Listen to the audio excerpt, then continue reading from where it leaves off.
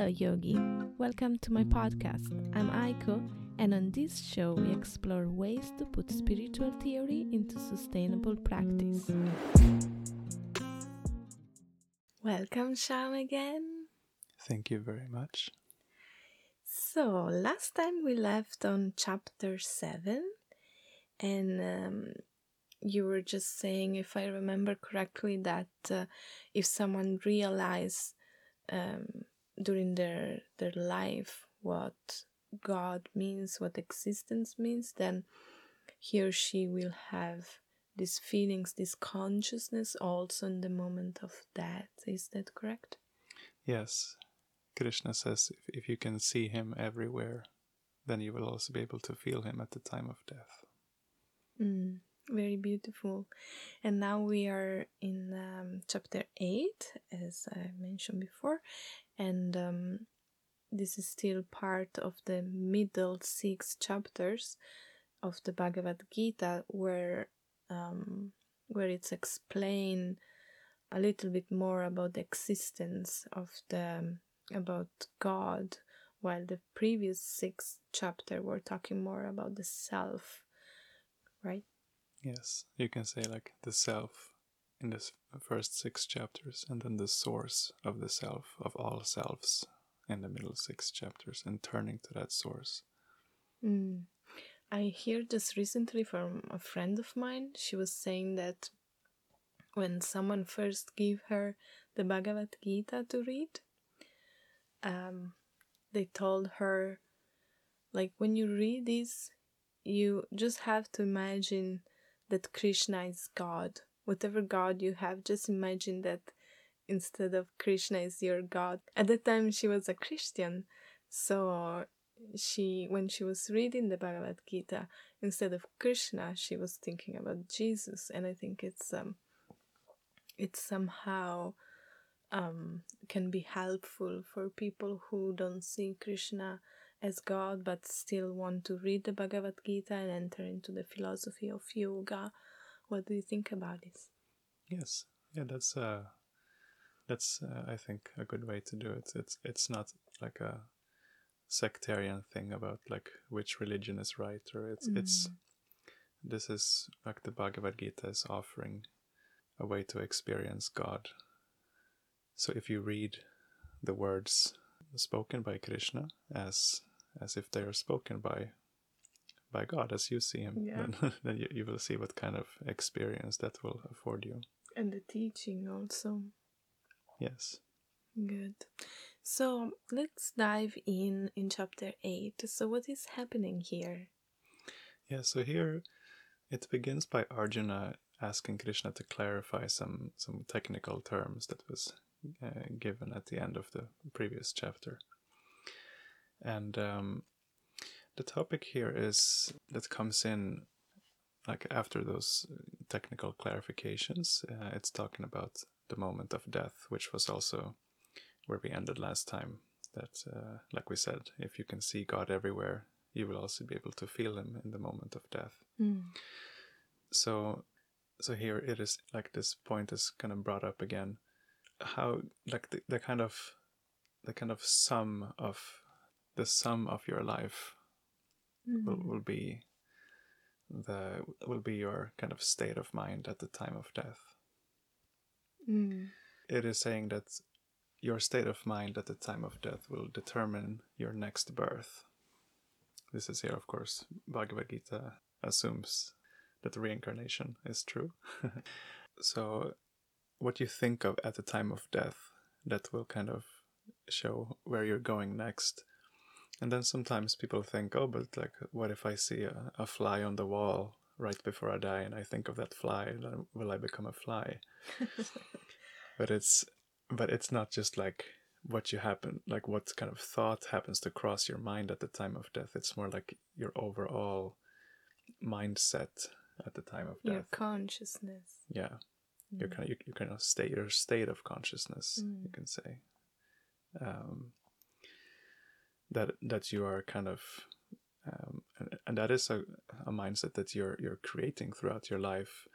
And it's mentioned there like especially what you where your mind goes in difficult situations, because death is like the ultimate difficult situation. So if you have been kind of disciplining yourself to not kind of lose trust when difficult things happen, then you will have this kind of mindset of trust at the time of death. The more you have that, you will be born in a like realm of trust, you can say, or like more towards that direction. So why it's brought up this topic of death? Why now in the middle of the Bhagavad Gita? That's an interesting question. I haven't thought of like why it appears exactly there. So just thinking of it on the spot here, it's Krishna has been talking about the material elements and their manifestations, and as we know, these manifestations, they come and go, and that also includes our bodies, and it includes our bodies also in this life, like the Bhagavad Gita has explained earlier, that we actually change bodies many times just in one life. That is kind of one argument for like why reincarnation is not so strange after all, because we already are changing bodies. Like all the cells are being changed over the course of 7 years. So already, like in one life, you have maybe 10, 12 different bodies. But like death is the point where you really have to face that reality. Like we're actually dying all the time, but it's when you officially die that you you really have to kind of accept that fact. And maybe also, like as in the previous chapter, he was speaking about all the elements and these things. Like when you actually die, you really see what really matter in your life. Even if you don't believe in reincarnation, there are so many people in the bed of death, and they just think, oh, fortunately I had this and that, or I regret this or that, and they kind of give the real value of what happened in their life. Yes, like it's a very, of course, intense moment. It's everything comes to its, like this is it. It is like if you can learn to kind of see how that's actually happening all the time, like day to day, then like at the time of official death, the official death won't be so dramatic. I mean it will be just like another one of those moments that you've already like learned to see that are happening all the time. So death is really only extreme for those who have not like accepted this, like what is actually happening all the time. It's a wake-up call in that way. Yeah, my mom, and she works in a hospice. She see people dying every day. And she also said that the strongest thing that happens there, that for her it's kind of painful to see, is that most of the people, they don't accept they're going to die. And so they make all the process very hard for their emotion, for themselves and the family. While if someone is just there and knows that he or she is going to die, then it just happens peacefully. And of course there is suffering and there is the loss of this person, but it's just more smooth. Now it's come to my mind, our friend from Finland, he just said that his dad was diagnosed with some sickness, I think it was cancer, and he realized, okay, I'm going to die now, even if there are chances I won't. But he realized, I'm going to die. Okay, so he called all his sons, and then he divided all his properties, and then he kind of said goodbye, and he left his position. He had some kind of authorities, very smoothly and gently, and accepting that he was going to die. Yes, this is exemplary. This is someone who understands. Yeah, it's very inspiring to see. What happened next in the chapter? Yeah, so then throughout the chapter, it's going to talk about kind of like what happens after death. It talks about like different paths that the soul can take after death, depending on like different paths it is choosing in this life. Also, it is like metaphorically spoken of like as like the path of darkness and the path of light. The path of darkness is the path that leads to rebirth, to take another birth in this world. The path of light, then you do not take rebirth. But it talks again about this trust also, that if you have this if you have the trust in your source, in God, then you don't have to care so much about the path of the dark or the path of the light. Like, you're not so concerned with whether you will take another birth or not. You're just going towards the source. It may actually be helpful for you to take another birth to get closer to your source. So if you're just trusting that, if you're trusting your source, and the more you trust your source, the closer you will get to the source. And you won't care what way that happens. And there is also a point being made here that is interesting, that brings up something from the second chapter where it talks about how the sage, like what is daytime for the sage is nighttime for the ordinary person, and vice versa. And that is and that is kind of cryptic in the second chapter, and it's like brought out here in the 8th chapter a little more. Because like here again, speaking about death, some people will kind of think that they can overcome death by just trying to like live longer, kind of like avoid death. Yeah. The thing is that you don't have to avoid death to live longer, because you will keep living after death. I remember a funny book it was like a philosophical book about death, and like dealing with it through humor. So there were like different like death jokes and things like that. And the book was divided into chapters in different ways that people try to avoid death.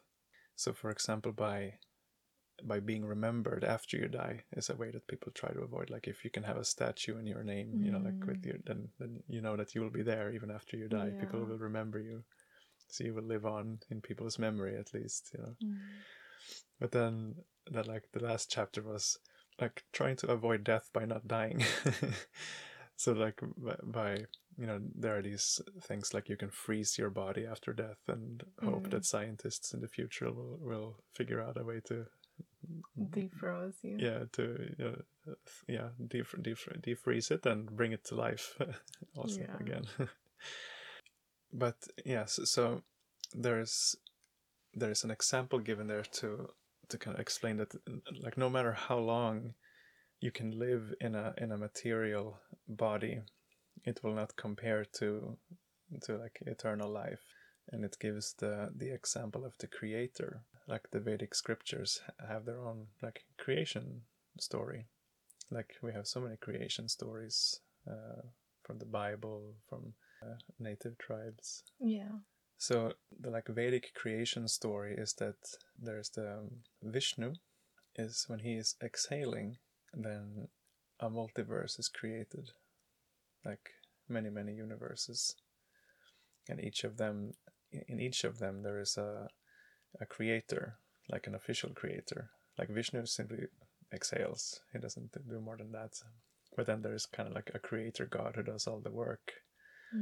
And this creator god lives for 100 years, but according to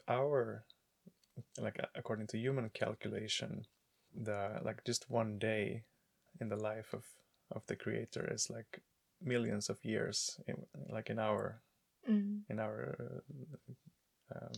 time counting. Yeah. And one night is the same. So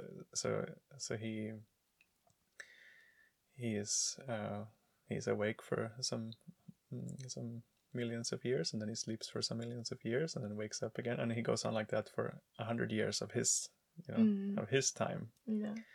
But even he, at the end, when Vishnu inhales, then he's gonna die. Yeah, then he dies.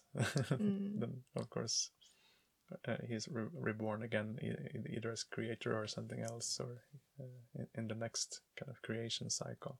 And I don't remember who was that gives this beautiful kind of comparison just to understand this huge amount of numbers that sounds very, very crazy, kind of, you know.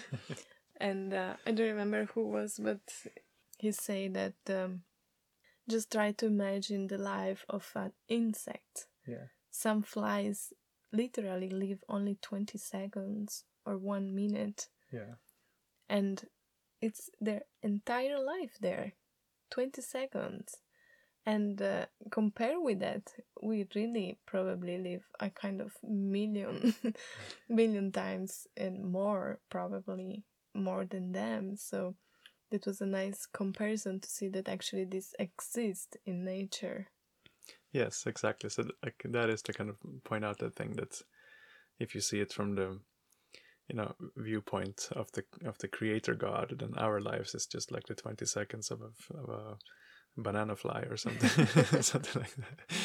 And that can give us perspective, like all the things that we think are so big and important and stressful or whatever is just something passing like dust in the wind. Yeah, but also maybe we should say that this doesn't mean that all we do in life is pointless. Like simply we try to give value in what actually has value, and these things we will see it especially in a bed of death. And so the important thing is not much like to have the last fashion clothes or cell phone, but more about where is your level of consciousness during these days, during the life, during our day-to-day life, right? Oh yes, of course. Like it's meant to be inspiring, not to be like, oh, it's like kind of like a wake up call again, like that if I'm wasting my time in like useless pursuits, then like life is just a brief passing moment, and it is like each lifetime is like I say like a short, like a small window of opportunity, and we should try to climb through that window. And also, I don't think we mentioned the name of the chapter. This is the yoga of attaining the supreme, right? Yes, the yoga of attaining the supreme. It's like I said, like turning to your source, trusting your source, and getting to your source. That is the supreme. Yeah, so this is pretty much what was in chapter 8. One thing that is highlighted is like how easy it is if you have trust. If you don't have trust, you're gonna try in so many ways on your own, like to like control the outcome of things. But if you have trust, like it's very easy. Like the practices of trust, like just chanting Om and trusting is brought out. For example, it's easier than trying to like build a stairway to heaven or so. But it's very hard to trust something because our mind just gets into it and try to find logical answers. So do you have any practical tips about it? Yeah, practical. like really, it is really just to emphasize again trust. Like even when those thoughts come, then just remember trust. Very nice. Yeah, and I think like some kind of self-love and self-care, meditations, all these things that actually helps you go a little bit more within instead of without, like we usually do, like Netflix, cell phone. There is so many input right now coming from outside, but sometimes we should just close the gate and go inward. Yes, and we should remember that all the things we find meaningful other than going inside, it is actually only because we are kind of projecting what is inside on those things outside. Very true. It's so like what to speak of then if we can just kind of try to sit down and breathe and harness that projective energy and just let it like rest in the self. Right. Okay, so maybe as a short introduction to chapter 9. Well, I can say it's gonna be more of the same. It's gonna be more about more focus on trust. It's really gonna kind of hammer on this point for the for these middle 6 chapters. Okay, very beautiful. Looking forward for that. Thank you. Thank you. I hope this episode fulfilled its purpose of inspiring you. If you like it, feel free to share it, give a review or a rating, subscribe. And if you have any questions, please get in touch at aikoyogareiki.com. Namaste.